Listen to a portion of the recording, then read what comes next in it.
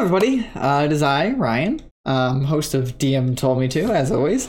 Back here with the third installment of the Oromon update. This is a day or two late, and I'm sorry about that, guys, but it turns out that on Sunday, my family all got COVID, except for me, so that's what we were dealing with, and the normal upload would have been up, so sorry about that. But, anywho, I'm here with an update on things for us, so let's get into it. It should be pretty cool. So, not a ton of stuff, but I think we have the, if not the basic rules, pretty much done at this point, right? Like, if I'm thinking about it here.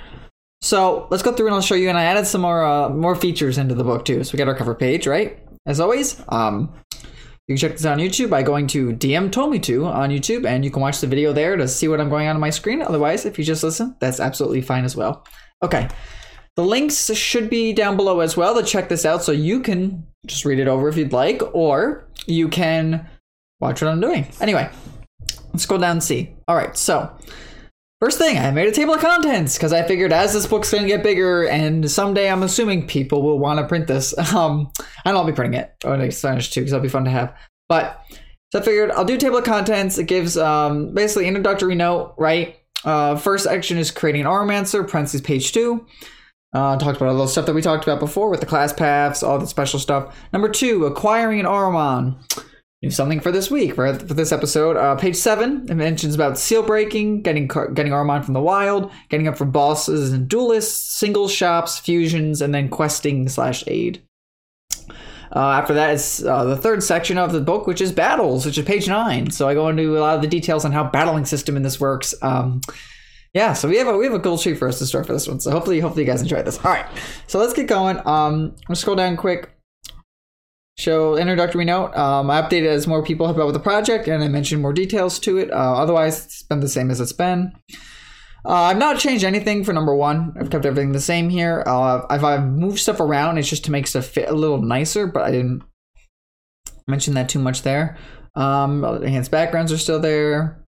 Oh yeah, I have to fix something with the formatting of the bottom of the Celestial class path. Some of the bullets travel to the top and the other side, so I'll just have to go through and maybe cut a sentence or a word out somewhere to try to make it fit a little better. It's really annoying that I can't just make one thing fit, but what are you gonna do?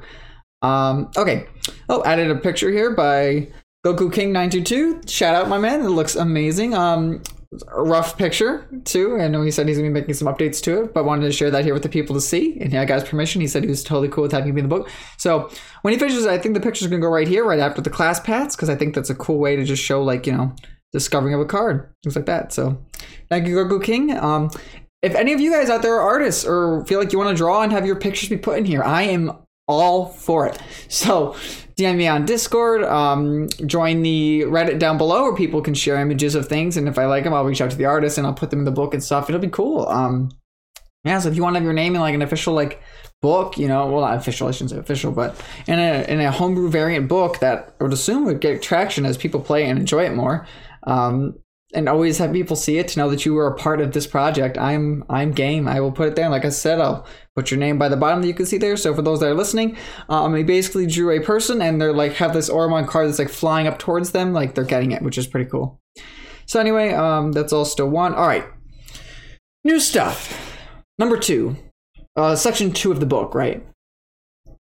Acquiring an Oromon. With the world of Oromon being vast and filled with a multitude of creatures known as Oromon, as an Oromancer, you're able to harness those Oromon to aid you in your tasks. There's many ways to acquire Oromon. So, first one, seal breaking. One of the best ways to get Oromon cards is from purchasing packs from around the world. Depending on your tier of play, will determine what packs you get access to. Certain packs will be offered from the following tiers. So, I've decided to do packs this way. That way, creatures of certain challenge ratings can only appear in certain packs. That way, not a level 2 player doesn't get a Red Ancient Dragon card and just dominate the battlefield, right? I mean, it's some sort of balance here. So, the first tier is when players' levels are 1 through 4. Second tier is when players' levels are 5 through 10. Third tier is players' levels 11 to 16. And fourth tier is when players' levels 17 to 20.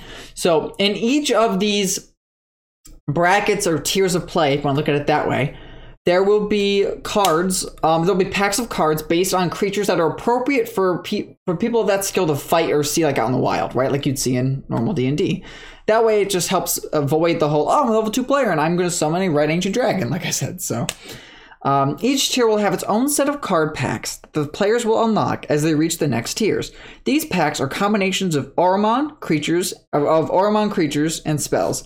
Let me go through quick. I'm just going to change the wording on this. Yeah, I'm noticing things as I'm looking at this now. So I'm going to quickly say, saying Oromon creatures, I guess, is fine, right? Because it shows the actual creatures of the world are in the packs. Like, so you'll get actual units, like stuff you can summon to fight with, and spells. So, for example, a second tier player will be able to access first and second tier card packs. Some of the parts here, I'm just going to be like, yes, Ryan, that makes sense. You don't have to put that sentence. But I'm trying to make it be as easy as I can for people that don't understand totally what's going on. You know, because you gotta understand, people that have been following this, you've seen every week, you've seen me do the updates in the book, you see me do different installments and things every week. Someday, if I'm going to release this book that I made up on like DM's Guild or something, you know, nobody's going to see those videos, I mean, unless they're tryhard fans and watch it again, in which case, if you're here, shout out. But anyway, people are going to be just looking at this book for the first time. They're going to be like, how does this game work? What's going on? Right. So that's where by having those features of me breaking it down very simply and trying to give examples and clarifying, it's to help alleviate some of that confusion. So this allows players to try new and stronger creatures and spells to summon, while in addition allowing them to strengthen their older cards through fusions. So each card pack, let me just fix that quick. Yeah, so what that means is basically, right, you get access to second tier cards, and you can still access first tier card packs too, because that way if you want to keep buying a pack that you know has a creature that you really like, and you want to get lucky and keep rolling it to then fuse it and to make it be a really strong creature because you really like the unit and just think it looks cool, you know, then you certainly can do that. You're not like limited to just being stuck with buying, oh, now I'm second tier, I can only buy second tier packs. That's all.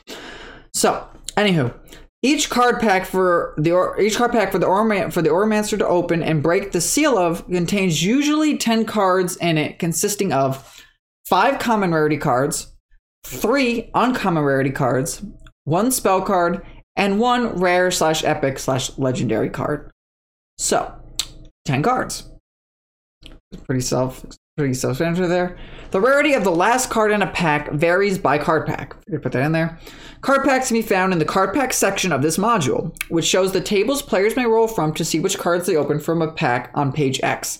I have a page X because on my notes, I've been working on behind the scenes on developing, making them, at least making lists of monsters. Little spoiler, evolutions for some monsters. I know I don't know if I mentioned that here much, but we've been talking about a lot in the Discord. So if you're not a part of that yet and you want to be involved, definitely check it out. So once that page gets put in the module, I'm going to put right below seal breaking, like, hey, here's the page number you can check out to see what's in card packs, right? Because I figured let people be able to, as you read that, then you can flip through the book and go right there. You don't have to go back to table of contents. You don't have to jumble around. You can just go right to the page because I'm putting it there for you. All right, so that's breaking up with card packs in a nutshell, right?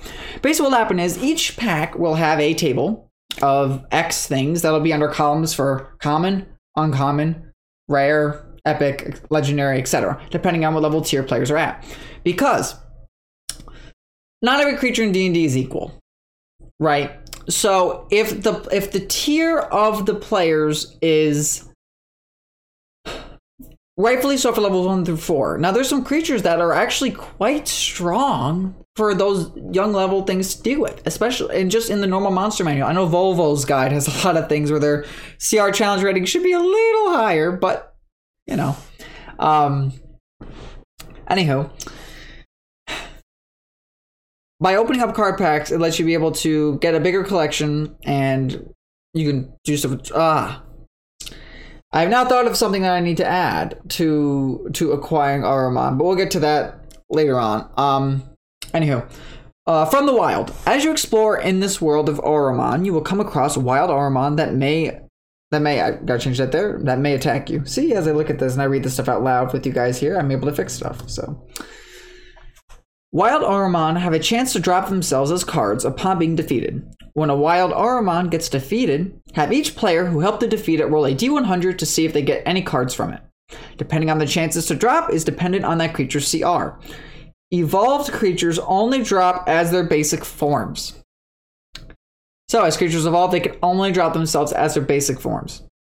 Spell cards drops are random ones that the Oromon could have cast, chosen by the DM, right? So, because every creature that can cast spells knows some spells, knows a lot, knows a little bit of spells. So to make it easy, I just said, okay, it's up to DM's discretion on what spell that you get. They could probably just have you roll for it from the enemy creature's spell list, right? They could be like, okay, this creature knows like 4 spells. Give me a D4. We'll see which one you get. Now, those at home that are listening, that are watching it on the thing, I'm going to explain the table to you here. So, Oromon CRs, I broke them up from 0 to 4, 5 to 10, 11 to 16, 17 to 20.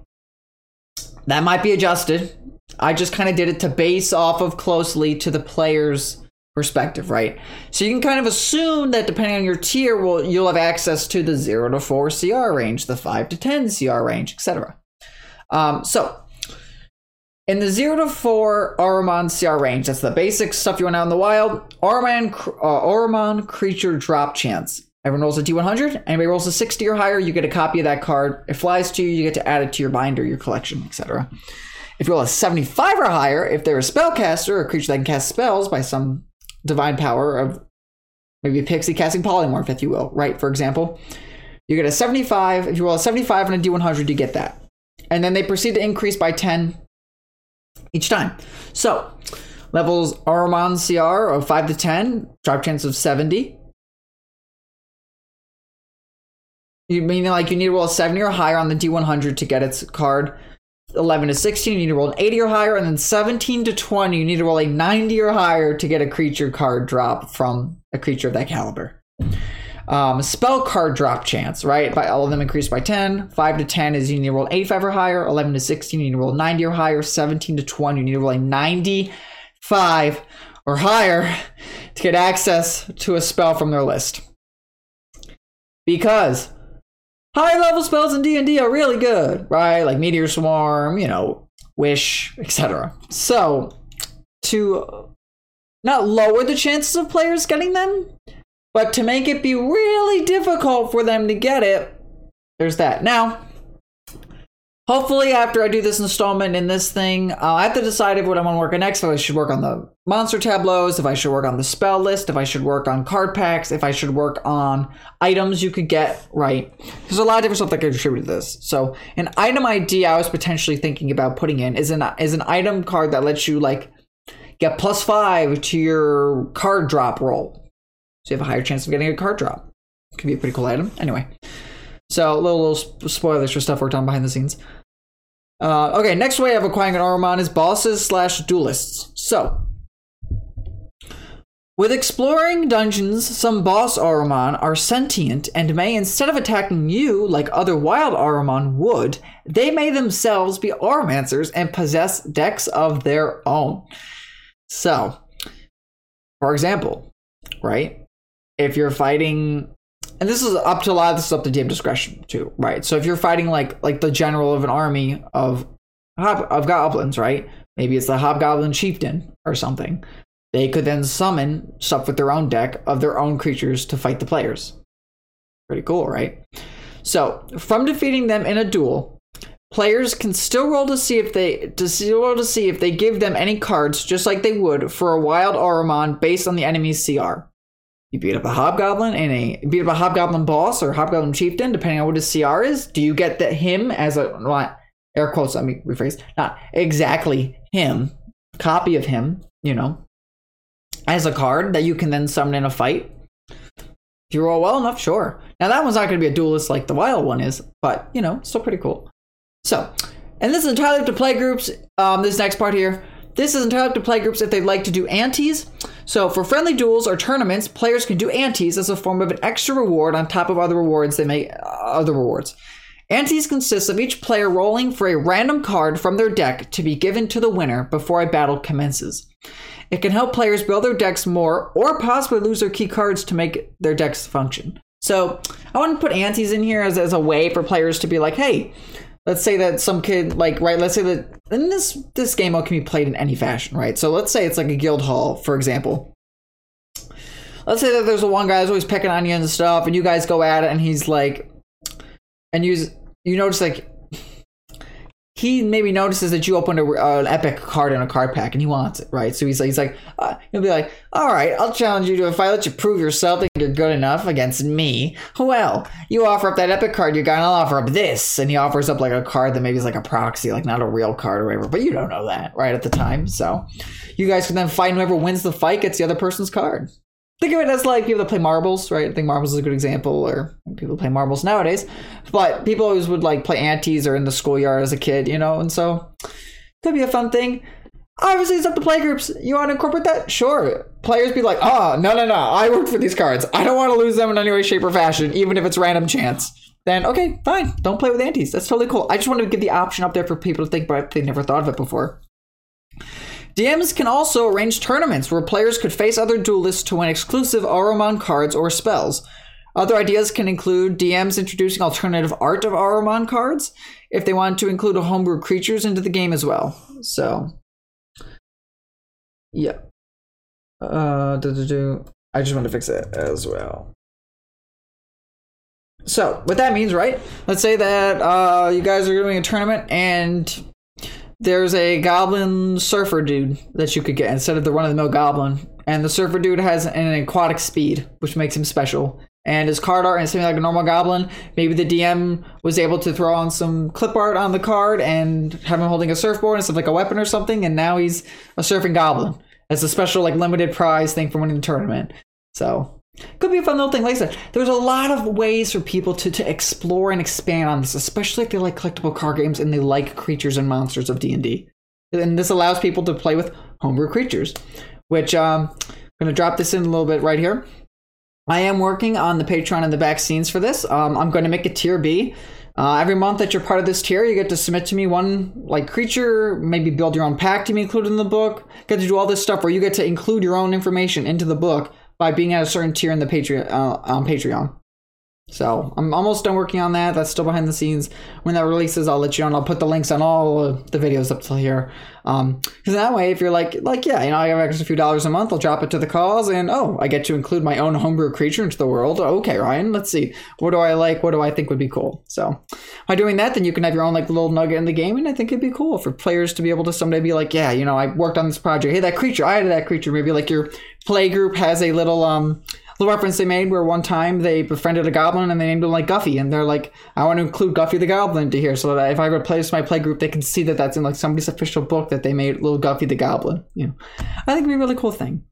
Anywho, singles shop. So as you're collecting your multitude of cards in your binder, and you may want to, as you're collecting your multitude of cards in your binder, you may want to sell some for money that you may not have any need for. Right. So certain classes, like we discussed in episode 2 of the series, right, where I'm building a deck this way. Maybe it's for my background. Maybe it's for my class. Maybe it's for all these things.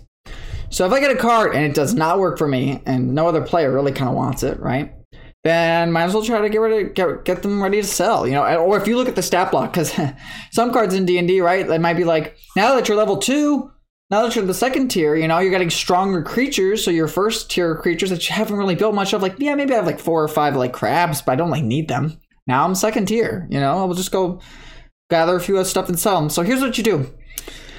These will be adjusted after playtesting. Again, like I said, made this disclaimer tons of times. A lot of stuff in this book might change due to playtesting. That's okay. That's okay. At least having it here as a general thing so people can see, I think is great. So around the world, there are places to buy and sell single cards. Due to single cards being specific, they cost more to buy than if you were to sell them. Obviously. Right, you go to a store, any Magic the Gathering shop, comic book shop, whatever. You go to sell a card, you're going to get half price than if you were to just buy it. That's how economy works, right? That's how money works, unfortunately. But in the game, it has to be the same way, because otherwise then players could trade in every garbage they find for a premium card that they need. So, the ready breakdown for selling is as follows. You can cash in 10 commons for 1 gold piece, 6 uncommons for 1 gold piece, 1 spell for 1 gold piece, 1 rare for 1 gold piece, 1 epic for 3 gold pieces, 1 legendary creature for 50 gold pieces, 1 mythical for 200 gold pieces. You might be like, Ryan, there's no mythical on the card pack opening list, and that's because mythicals are from special events and whatnot, and will be discussed later on in another installment of the book. So We'll get to those later, but I at least wanted to put it here because it'll be a type of creature that you can sell for. So, anyhow, as far as pack prices, like I said, different packs depending on their rarity, depending on their themes. Some might be more specific to certain elements of the world. Some might be specific to other things. That's why they'll range in prices. So there's not like a definitive every pack costs this much. You know what I mean? So, basically, if you open 2 10-card packs, get a rare. Right, let's do the math quick. Cash in all the commons, cash in all the uncommons. That's 2 gold pieces. Cash in your 2 spells. That's 2 more gold pieces. Cash in your 2 rares. You have 6 gold back. So, I mean, you could bet that the packs are probably going to cost at minimum 10. So there's some loss there, but you know, you get an epic, and I might change the epic price because epics are going to be a little harder to get. Actually, I think right now that we're talking about, I'm going to change epic to selling for 10 because epics are going to be harder to get, so I feel like if you could potentially trade in an epic, like in the real world, right? If you play Magic the Gathering, you play the things. If you trade in like a really expensive card that's in the meta or it's a really good card, you're going to get money back to be able to buy a pack. You know what I mean? So I figure that's fair. Now, we're already back down to buying singles as as follows. You want to buy 1 common from it. Like, let's say you go to a singles card shop in your world that you're playing for this game, right? They're selling commons, uncommons, spells, rares, epics, legendaries. We'll see. Whatever they got. Want to buy 1 common? One gold piece. Pretty easy. 1 uncommon, 5 gold pieces. Costs. 1 spell is 15 gold pieces, so now we're breaking the threshold of a pack, right? And here's what it comes down to. You can risk it for the biscuit and roll to try to see if you get that uncommon you want by buying. We have 3 rolls to try to get it from the list of however many each card pack has. But the thing about that is, or you could just spend half your money on the card pack instead and buy the uncommon that you want if it's being sold. See what I'm saying? You kind of got to gauge your thing and be like, oh yeah, no, I need that. I need that guard. I need that guard that's a good nature because of my Celestial class. Okay, yeah, that's an uncommon, whatever. I need 5 gold pieces instead of me risking it for more cards over less cards. I'll buy the one that I know I need, you know? 1 spell is 15 gold pieces, so more than probably the minimum pack of 10 is the 15 gold piece for a spell, because it's like spells are pretty good in this format, in this game. Spells are pretty good, because any player will be able to cast almost any spell, technically. You'll just be having a buff or a buff or a hindrance, depending on which class you are, right? So, spells are 15. If you want a specific rare, that'll be 20 gold. So the price of 2 10 gold minimum packs will be a specific rare you want, but chances are rares are pretty good than commons. So epic for 30 gold, legendary for 500 gold, mythical for 1,000 gold. Like I said, stuff will be changed, stuff will be adjusted. We'll have to see how things look, but that's where they stand right now. Anywho, next thing, fusions. Combining cards is an essential skill that all Aurancers have the power to do. By going to a fusion sigil, they are able to combine duplicates of cards they've discovered in their travels to enhance their abilities. As cards gain levels, some can evolve into stronger variants of themselves. These can be seen in the Creature Almanac on page X in the module. Again, I'll put the page thing for you can see the Creature module, or the Creature Almanac of this entire set. So you can see, okay, I got a crab. If I fuse it up to level 4, it evolves into King Crustacean, or whatever it be. Okay? To fuse, you need to take your base card and combine it with duplicates / pre-evolutions of the card in order to have it raise a level. Once you fuse your Auramon up to levels 4 and 7, some have evolutionary lines and will evolve into stronger versions of themselves. When your Auramon evolves, you will use its new stat block for statistics. Right, because obviously it's basically a brand new creature, so it has all new stats. So example, here's an example of how fusing's gonna work in this game. Okay, let's take 2 level 1 crab cards and bring it to a fusion sigil. Those 2 cards, or they both, will combine together, and a new level 2 crab card. They both will combine together, and a new level 2 crab card is made. A second.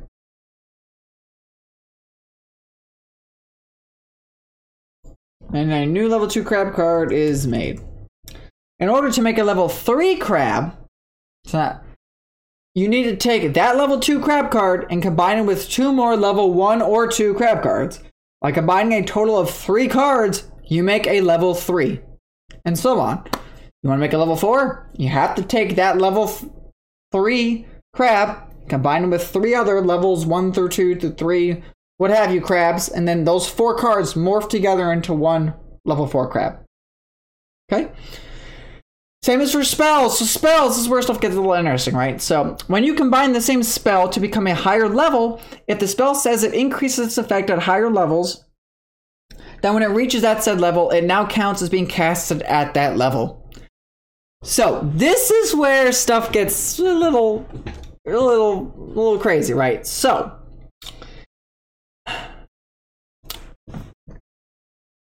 the same is true for casting a spell at a higher spell slot. You can cast your spells at those spell slots based on its level, but not higher, obviously, right? So in D&D, classes have spell slots, right? Of how strong you can cast a spell, and some spells get stronger as you get stronger, like cantrips and things. Here's an example that will hopefully help break down fusions that I've included as well. If you take your level 4 cantrip Firebolt and combine them with 4 other level X, parentheses, of any level, and parentheses, other Firebolt cards, you now have a single level 5 Firebolt card. It now reads, instead of 1d10 damage, it deals 2d10 because of the spell reaching a higher level. If it needed spell slots, you could cast it using a 5th level spell slot due to it being level 5. So in this game, instead of spell slots, you just have your spell cards, right? Spells do not evolve, but rather get stronger as they would if they reach that level in their description. So if a spell says at player level X, this thing now deals more damage, or at this level, you get to do this, this, and this if you cast it at that level. Well, by you combining these cards to make higher level things, thus you can cast spells at higher levels. Now, I know this sounds like a lot, and always being able to cast a X spell at level 5 or 6 for every fight if you draw it as the spell card, that's great because you can always do that. But you gotta understand this as well, that spells are probably some of the hardest type of cards to get in the game, right? You get one spell from a card pack. You have a chance to drop it from an enemy. So to get duplicates to level something up to that high, we'll get to the fusion table right here so I can show you, right? So at level 1, so the first column for Oromon, I have a table here called Oromon Fusions, right? It says levels 1 through 9. A card or creature cannot go beyond level 9, such as a spell not being able to go beyond level 9. Makes sense, right? Additional cards needed to level up. So, level 1, you look at the level 1, you have a level 1 card, and you go to the additional cards needed to level up 1. Is there an evolution at level, which is the third column? No. So that means when I reach that level, it's not going to evolve. To get it to go from level 1, additional cards needed to level up, you need +1. So it means I have my level 1 card, I need one of any other level 1 card, fuse them together, level 2. Additional cards needed to level up from 2, you take your level 2, +2 of anything else. 2 additional cards needed to level up. You need 2 additional cards, bam, now you have a level 3, and so forth. I tried to make it be pretty simple, that you take the card that's your level of the thing you're trying to fuse up, and you need to grab duplicates of it, of that, or if it's pre-evolution or of lower levels. Take all those, fuse them together, bam, you had this. So, to get a creature up to level 4, you need to have 6 duplicates of it. Obviously for spells, that's a lot harder to do than to be creatures, right? So, you have a level 4 creature reaches level 4 upon being... Okay, let me rephrase. My apologies. You take your card that you've been leveling up, and you need 6 additional copies of that to be fused with it. So you need 7 total copies of a card to get it to level 4. When it reaches level 4, does it evolve? Yes. I have a new card. It's evolved now. Let's say your crab becomes King Crustacean, like we talked about earlier. Your King Crustacean now needs 4 crab cards, or King Crustacean cards, of level 4 or less, fuse with them to now make him a level 5, and so forth. Level 7 will evolve again. So, you guys are pretty cool.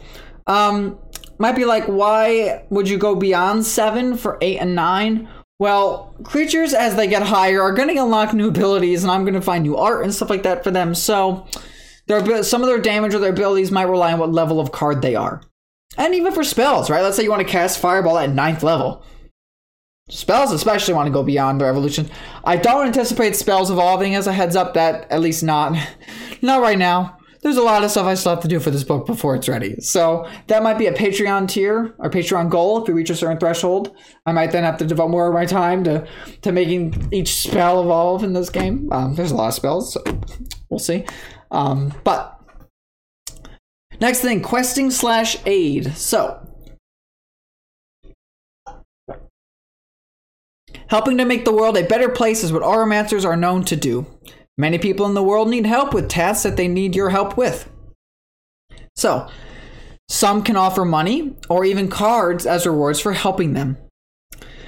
Rarely, some Auramon may need help with doing something and may ask you to help them, and can even give themselves or a card of themselves as a reward for a thank you.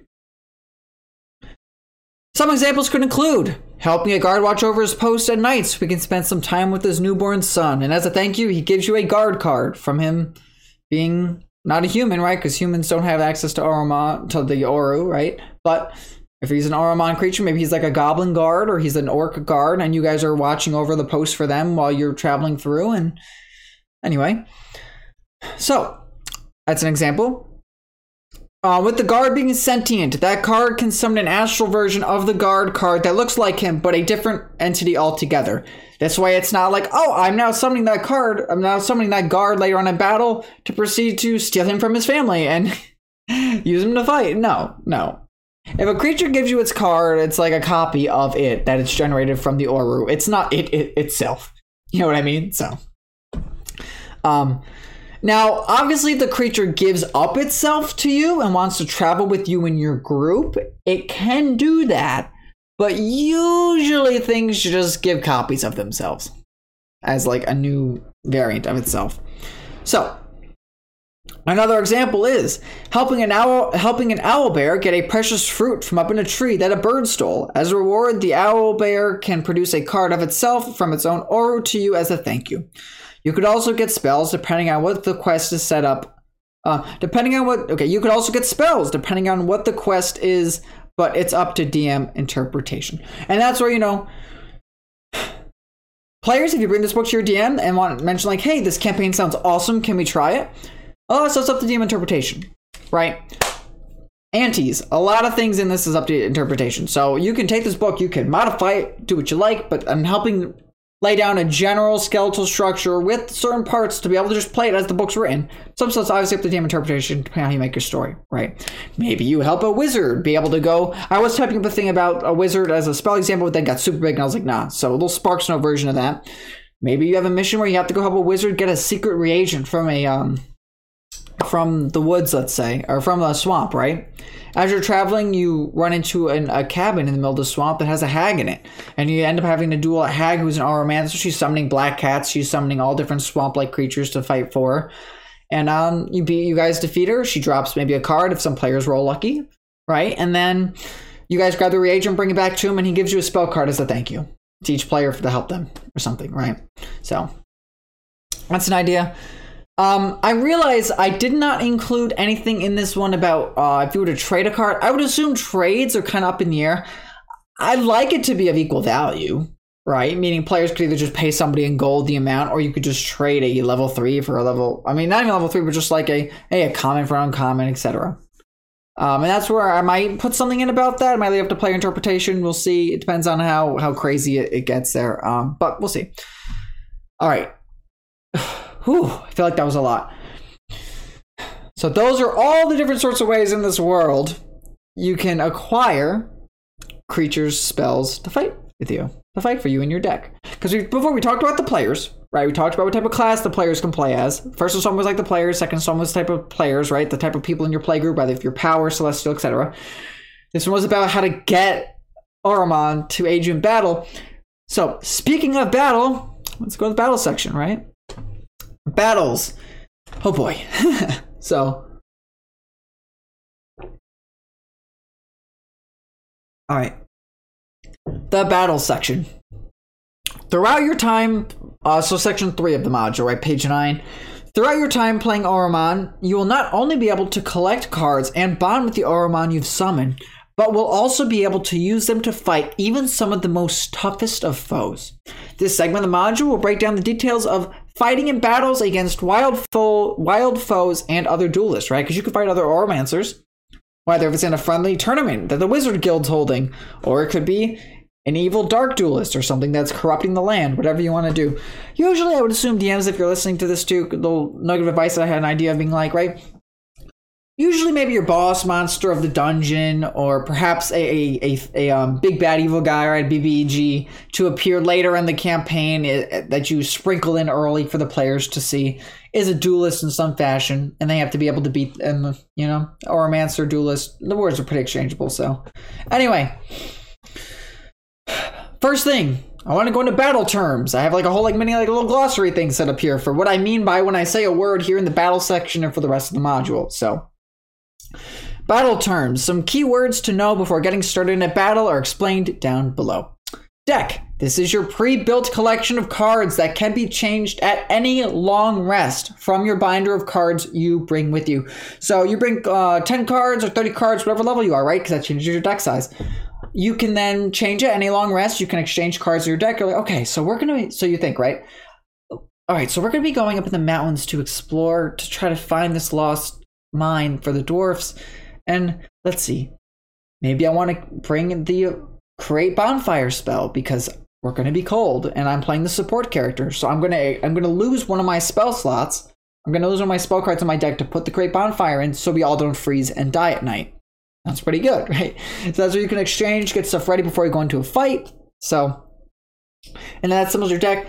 Now, if you cast a spell that doesn't deal damage in combat, you could still cast the spell. And there's uses for those spells that don't do anything in combat, that are utility spells, and we'll get to that later on in this battle section, actually. Anyway, so that's deck, right? Long rest, you assemble your deck of however many cards, and that's what you can bring with you, and go from there. Drawing. So this is done by rolling on your deck of cards. To see what card you draw. Usually, when a battle starts, you'll roll 2 to 3 rolls to see what cards you've drawn. If you're in person... Yeah, I was supposed to add to this. Whoops. Let me fix that quick. If you're in person, let's see, and your DM allows, you can make your own cards in the deck and just draw them. Right, because that's the general idea, right? You're rolling to draw a card. So if you're an average admin player and you're like, listen, I want to make little index cards. I'm going to take my little index cards here. And I'm going to write the creature stats on the back or print off and just copy and paste the card on the card stats on the back. Put the creature picture on the front or whatever. Shuffle them up without looking and draw 3 cards off the top, and those will be my hand. And you actually want to use index cards or whatever cards you want to use, that's all fair game too. I am I've got another ambitious promise here. A tier in the Patreon, if we reach it, is I will make mini card printouts for people to use with their playgroups at home of every creature and evolution I plan to include in the game.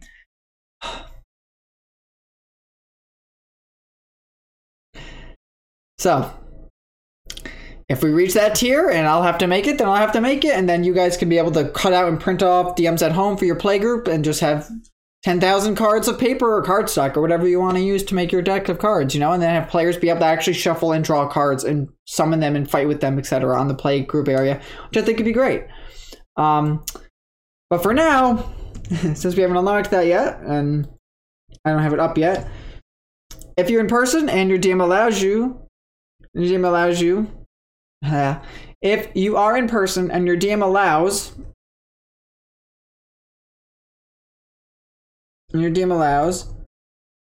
you can make your own cards in a deck and just draw them instead of rolling on a D10 list of your deck or D12 list of your deck and what have you to see what you actually end up drawing. If you've already rolled that number, such as getting 2, 3, 3, you'll instead just draw the next card in order. So you'll draw your second card, your third card, you'll draw slot 2, slot 3, slot 4 in your deck list, etc. So that way, it's like if on your turn you're going to roll to draw a card, right? And we'll get to that, right? You'll roll your D10, D12, D20, D30, whatever D20 plus 10, whatever you roll, right? By doing that, you'll be able to draw the next card. If it's the bottom of your list and it's 10 and you roll a 10 and you've already drawn your 10, then you draw a 1, right? Pretty self-explanatory. You just draw the next number in line. You just reset and go back up to 1, right? So, all right. Next rule, or next wording, I should say, next battle term, excuse me. Mulligan. This is done when a player does not, successfully draw a creature at the start of combat and thus must discard their hand to the graveyard. This gives the enemy Oromon / S for Oromons, right? Advantage on their next attack. They will, I'll say you will draw, instead of they, right? You'll draw 3 cards immediately looking for an Oromon to summon. If no Oromon, then, I'll just say you again because I keep saying they, you'll think of the enemy. Then you will continue to mulligan until you find... Alright, let's start by doing it right. This is done when a player does not successfully draw a creature at the start of combat and thus discards their hand to the graveyard. This gives the enemy Oromons advantage on their next attack. You will draw 3 cards immediately looking for an Oromon to summon. If no Oromon, then you will continue to mulligan until you find one. So, the only time I can see this being problematic, because the ratio of creature to spells, there's a lot more creatures on their spells, or Oromon, than spells in general, right? So, you might mulligan maybe once, maybe twice if you're a Mystic class, because that gives you access to extra spells, and that's where sometimes extra spells can hurt you, right? If your deck has tons of spells in it and you have to keep mulliganing, you give the enemy advantage, that's pretty bad, you know? If no Oromon, then you will continue to mulligan until you find one. If this is done multiple times, the enemy gets multiple rounds of advantage. Pretty self-explanatory, right? And that way, DMs, for your players at home, if it's a 3 versus 1 fight against a bad guy or against a wild creature, if 2 of those players have to do mulligans, that enemy creature gets advantage for the next 2 turns. To give them some sort of perk in a 3 versus 1 fight. Right? So, pretty cool. A little balancing right there. Graveyard. If an Oromon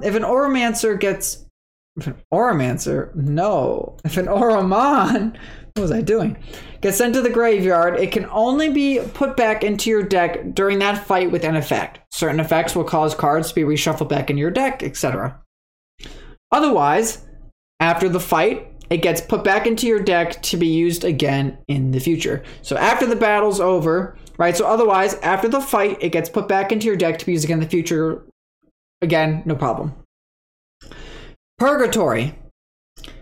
This is a strange place where Oromons put here cannot be called out of ever in a fight. If an Oromon gets sent here, it cannot be used in another fight or external summons until you take a long rest, right? We discussed in episode 1, actually, external summons is the ability where you may summon a creature for 1 hour out to help you with whatever you need, spend time, bond with them, etc. But if they've been sent to Purgatory due to a battle, they cannot do that until you take a long rest. After a fight, you must replace the missing card from your deck with one from your collection that doesn't go over your maximums allotted for your level, right? So, if you sent a creature to Purgatory in a fight, if your own creature went to Purgatory in a fight, you then have to, immediately after that fight, switch it out with another creature from your binder, your collection. That doesn't go over your maximum allotted for your level, right? So you can't, like, oh, I lost a creature. Okay, I'll put in a spell. No, it has to be a creature. Can't go over your maximum allotted spell count. You're like, well, what makes something go to Purgatory? I don't want to send stuff to Purgatory. Well, you might want to, and here's why. Release.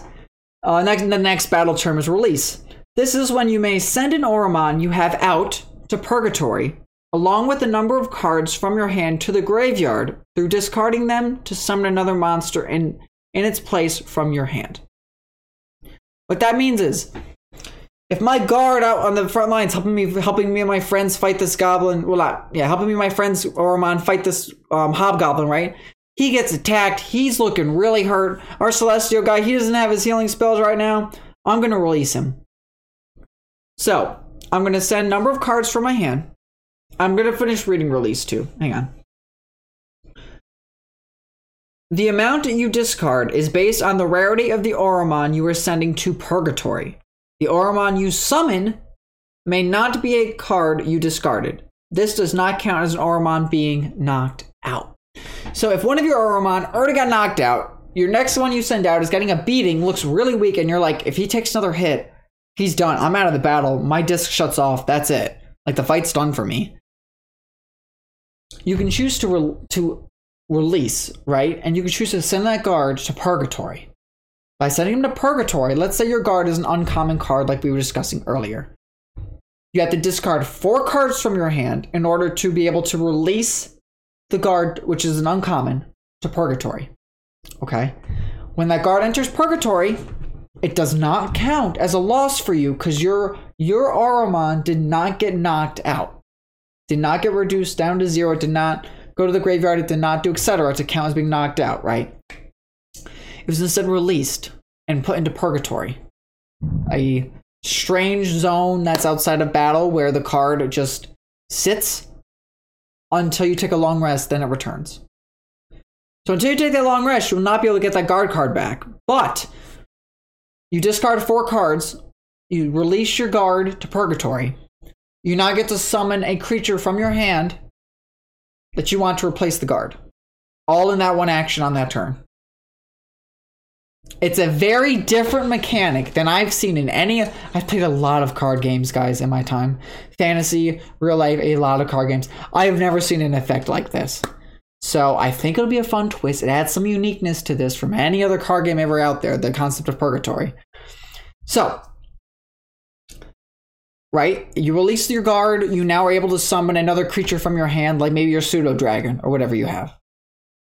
Or your Aarakocra, right? We'll pretend it's a Celestial guy doing this. Or your Aarakocra. So, by doing that, you technically need, I guess, have 5 cards in your hand because you're discarding 4 to then be able to summon the Aarakocra. But it does not count as your Oromon being knocked out, so thus you're still in the fight.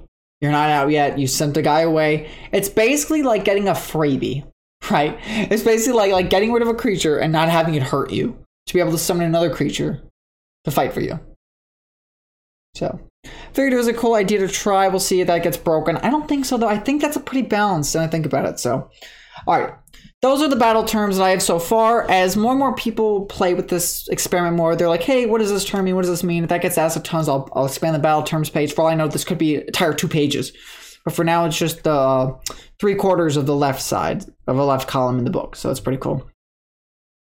Next to that's the release table. So you're like, all right, my card type that I'm sending to Purgatory was our uncommon guard. Number of cards to discard. Number of cards to discard to graveyard would be 4. So if it's a rare card, you need to discard 5. If it's an epic card, 6, 7. Because obviously sending higher powered monsters to Purgatory for free and not having that count as a loss for your disc to shut off needs to cost something, right? So you have to remember too, cards that get sent to your graveyard can only be put back into your deck during that fight with an effect. So that way I feel like then that way players get to use their full deck a lot more, right? Because if you're early levels, right? If I quickly scroll up here and talk to you guys quick about something, right? You don't actually get 12 cards until level 5. So to do this release method, you're going to have drawn most of your deck if you want to release something, really, right? Because if you're going to release an uncommon card, you need to discard 4 cards and a 5th card to summon. So this is where those utility spells that players grab, like Create Bonfire, Mirror Image, what have you, can be discarded in this way to be able to help release an Oromon without you having to discard a super strong spell.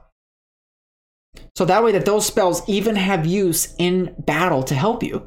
And it's like it's such a crazy concept, but I think it's really cool. I'm really excited to hear what your guys' thoughts are on this because I'm getting hyped and I'm excited for this.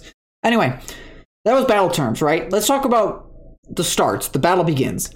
In order for a battle to start, either a player must have their Oromon attack a wild Oromon, get attacked by a wild Oromon, or participate in a duel against another Oromancer. Once that happens, everyone rolls initiative and the battle begins. As the battle begins, if players don't have an Oromon out, their first objective is to summon one. All players will start the battle with drawing 3 cards from their deck. If they have a monster out before the battle begins, they will instead draw 2 cards. If they drew 3 cards and do not successfully draw an Oromon to be casted, they must mulligan and repeat until they have a playable Oromon. We talked about this, right? We talked about that in the definition of mulligan, what mulligan means, right? So, yeah, so you simply just have to mulligan until you get an Oromon you can summon by just drawing 3 cards until you do. So, turn order. After everyone has an Oromon on the field, whoever rolled first for initiative may choose to use their action to command their Oromon to do an action on that creature's stat block, cast a spell from their hand, or command it to do another action that the Oromon could do. Right? Let's be honest. Let's talk about a quick battle scenario, right? You're fighting somebody in a kitchen, okay? In a tavern inn. Maybe you're fighting a giant rat, okay? You summon your Oromon, and you're like, well, I don't want my guard to try to attack him with the sword in these close quarters. I'm just gonna have him grab a frying pan to try to cover the rat up so that it doesn't cause any more problems for people, and then we would just release it outside, right? So you can tell your guard to do that instead of actually attacking, because that's something a guard could do. Why not, right? So you don't always have to be example, right? In Pokemon, right? You don't always have to be Pikachu, Thunderbolt, or in Yu-Gi-Oh, right? You don't have to be Blue Eyes White Dragon or Dark Magician, Dark Magic Attack, right? So, or I feel in those games, the creatures were really linear when it came to combat, usually, right? They were Pokemon, right? It's Pokemon, all right, do one of your 4 moves.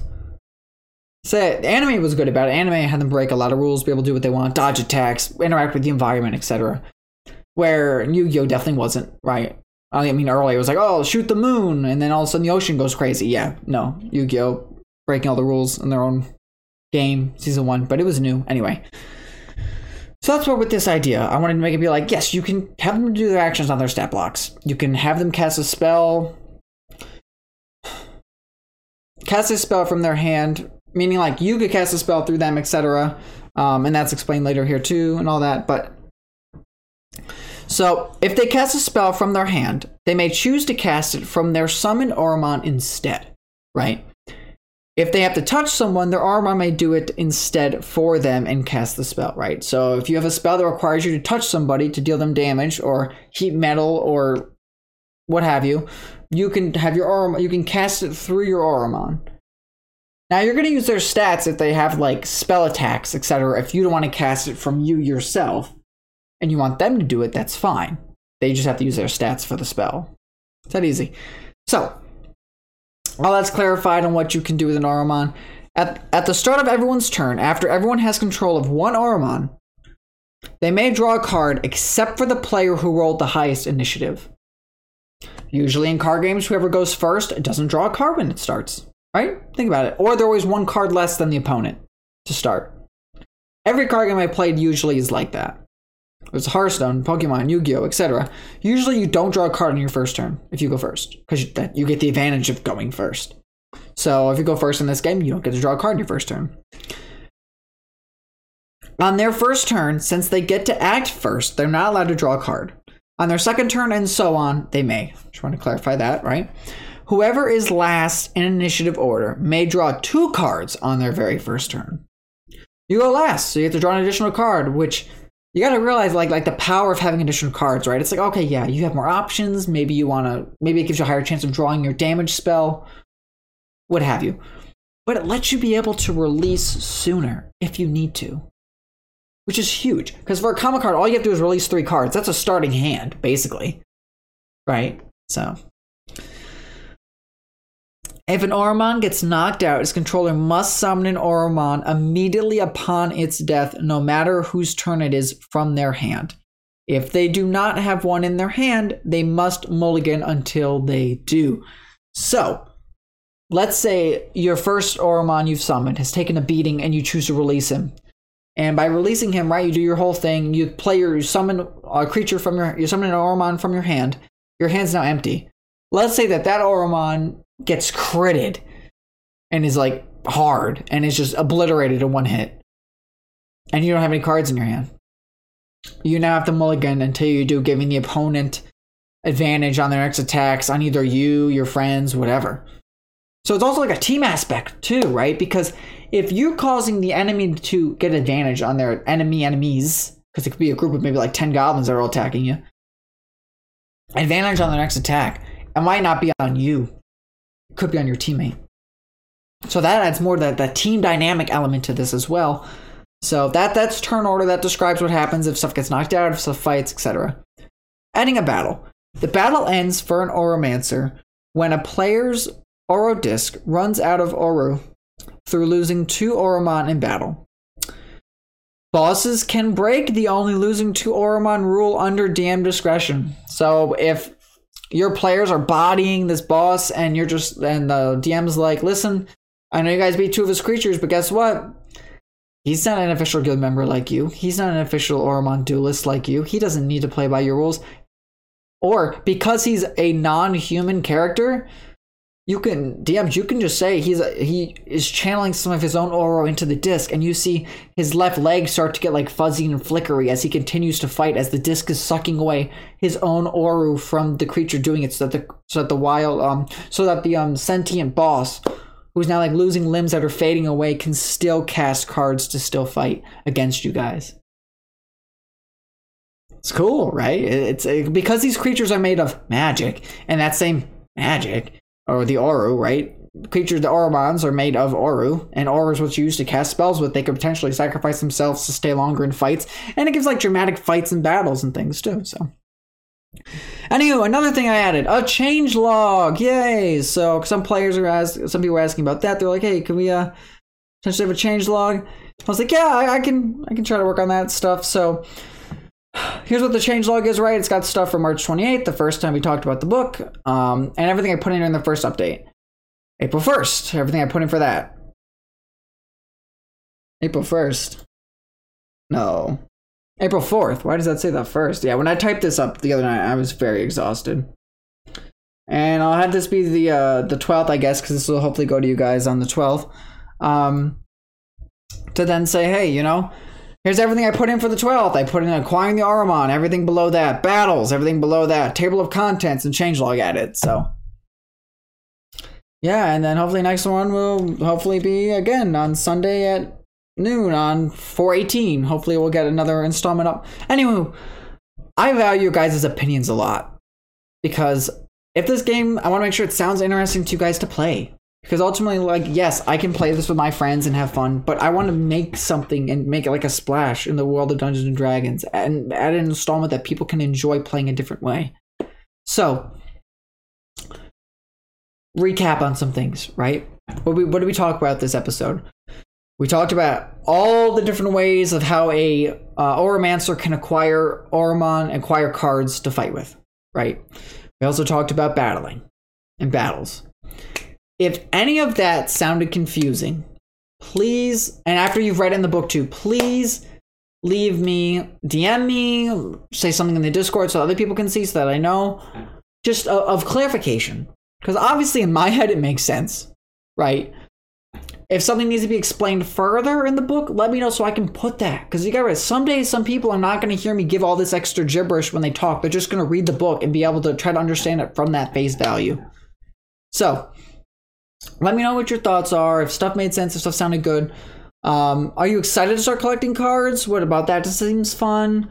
Does the battling make sense? Does the battle terms, the idea of this purgatory mechanic seem like a unique and fun idea to try? If you know of anybody that does art, or even if you do art and you want to have it be sent to me and I take a look at it and see if it's cool, let me know so that way I can start putting your guys' art in the book. I think that'd be so cool. You know what I mean? Or if you know an artist and you're like, hey, can you draw this creature for me to be put into this book or whatever? And they're like, yeah. So with that being said, let me know down below or Discord, like I said, some way of communication. I've been saying that all night, on what you'd like to see next in the book installments, right? Do you want me to start to, now that we've talked about, we're basically done with talking about with the Oromons, with the how to play, right? How to play the game is here. Now we're just missing the extra stuff. Right, so technically, I guess, you could take those basic deck of cards that each class has, the Mystic starting deck, the Celestial starting deck, and the Power starting deck, And you and friends, you and your buddies at home, you three could fight each other, right? Maybe you have a three-way fight. Each person summons a creature, each person fights. Because now you know how this works. You could make your own Auramancer. You can make your own things as playtesters, right? You can make your own things. Try them out. Let me know. I value any feedback on anything, right? So let me know what you guys want to see next. Do you want to see the first sections of monsters put into the book? Should we see the spell lists? Should we see an overall monster, like, almanac that shows what each monster is, its evolutions, without going into total depth and seeing all the monsters?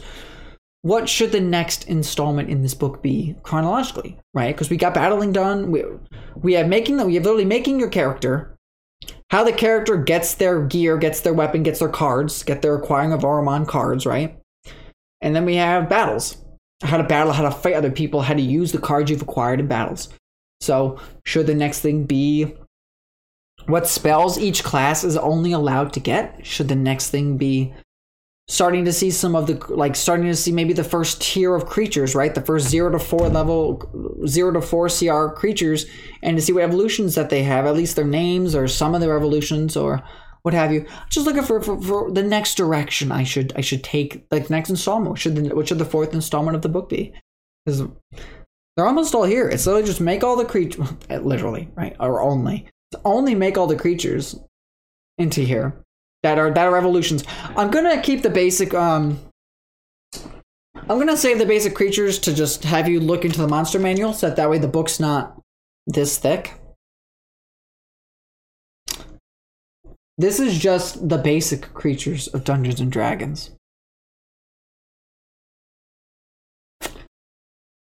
So, if I'm making a lot of these have 1 to 2 evolutions, I'm not going to put the basic forms of them in there as well.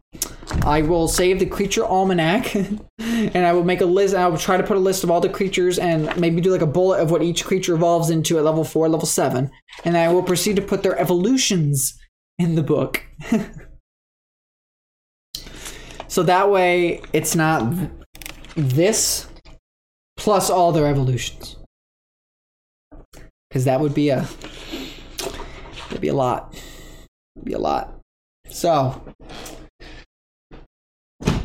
as I finish up, last things to say, right? Where I should take the book next. If you have art, or if you feel like being creative and just want to try your luck and submit art and see if I like it, see what's cool, and to have it potentially included in the book, I got a lot of spaces on pages here. I have the whole like right side of page 6. I have the whole like different areas I can include art and stuff. So believe me, I will find spots to put things if people are feeling like they want to draw art and add additions. I love it. I think reaching out to you guys and having the community give me stuff back, I think is amazing. Being able to let me name in a project, I think is just really cool for a portfolio for other things as well, right? So especially if you're somebody that's into fantasy writing or ever wanted to get involved with this someday, or in the big leagues, you can be like, yeah, hey, like, you know, that look at this published material that has my art in it, you know? So be a cool thing. Like I said, reach out to me on the Reddit, reach out to me on other things if you want to reach out. Once I get the Patreon finished, we can set that up. So eventually people could, once a month, you guys, if you're on a certain tier in the Patreon, could then be like, hey, Ryan, I was thinking about adding this creature to the world. What are your thoughts? Or help me improve it so that we could include this. I'd be like, heck yeah, I always love homebrew stuff. So as long as it's not like end the world or what, you know what I mean? Like it'll be within parameters, obviously, for game balance mechanics. So, but I cannot wait to see some of the like mechanics that people have for summoning creatures. Like, for example, right? If you're on the Discord, I'll show that quick. You know of this. If you're on the Discord, you've heard of this. So I'm going to show quick the thing that we talked about in the project channel, where you take your basic skeleton, and as it reaches level 4, it's going to become this here. Open that, bam. So now your basic skeleton, and this is from Wizards of the Coast. This is official art. I believe it's called a Tomb Guardian originally, I think. But instead, now your basic skeleton, its new ability can unlock at level 4 is multi-attack, where it can swing its short sword 4 times, for example. And this would be the picture to go along with it. And I would have maybe when I have the creature on the almanac of its evolution, I'll have a picture of it. I'll have a name of it if I can find a picture and a name. I'll maybe adjust its stats a little bit. If the stats don't change, I'll just say stats don't change, or I'll be like, everything's going to get new HP, but HP increase, if its stats change, I'll talk about that, and I'll talk about an additional ability. Otherwise, it's just the same skeleton, run-of-the-mill basic stuff, as well as having this new ability, having this new HP, having gained this new stuff. So, hopefully with that, on that note, if that seems interesting, like I said, if you want to unlock tiers on Patreon, to have some tiers being like, hey, add in the Dark Auramancer class for somebody that maybe relies on killing creatures to empower their own as an idea and have their own list of spells that they can use from the spell list that they're limited to, and maybe aren't limited by the positive and negatives of the other classes and are their own entity altogether. Like I mentioned before, maybe there's other races. Maybe we want to make our own Auramancer race. If I'll make some tiers where it's like a new background, like a background I was thinking when I was driving home today was the Giant Slayer background. They like to use creatures of large or gargantuan level to fight, and they get bonuses to that because they like to slay, they like to fight with big creatures, they like to ride on them in combat and battle in the overworld, right? Because if you make a large thing your key creature, you can then use that thing to clear vast distances over long periods of time. So just ideas. All right, so with that, thanks for all listening to this here, and I will catch you all next week. All right, take care.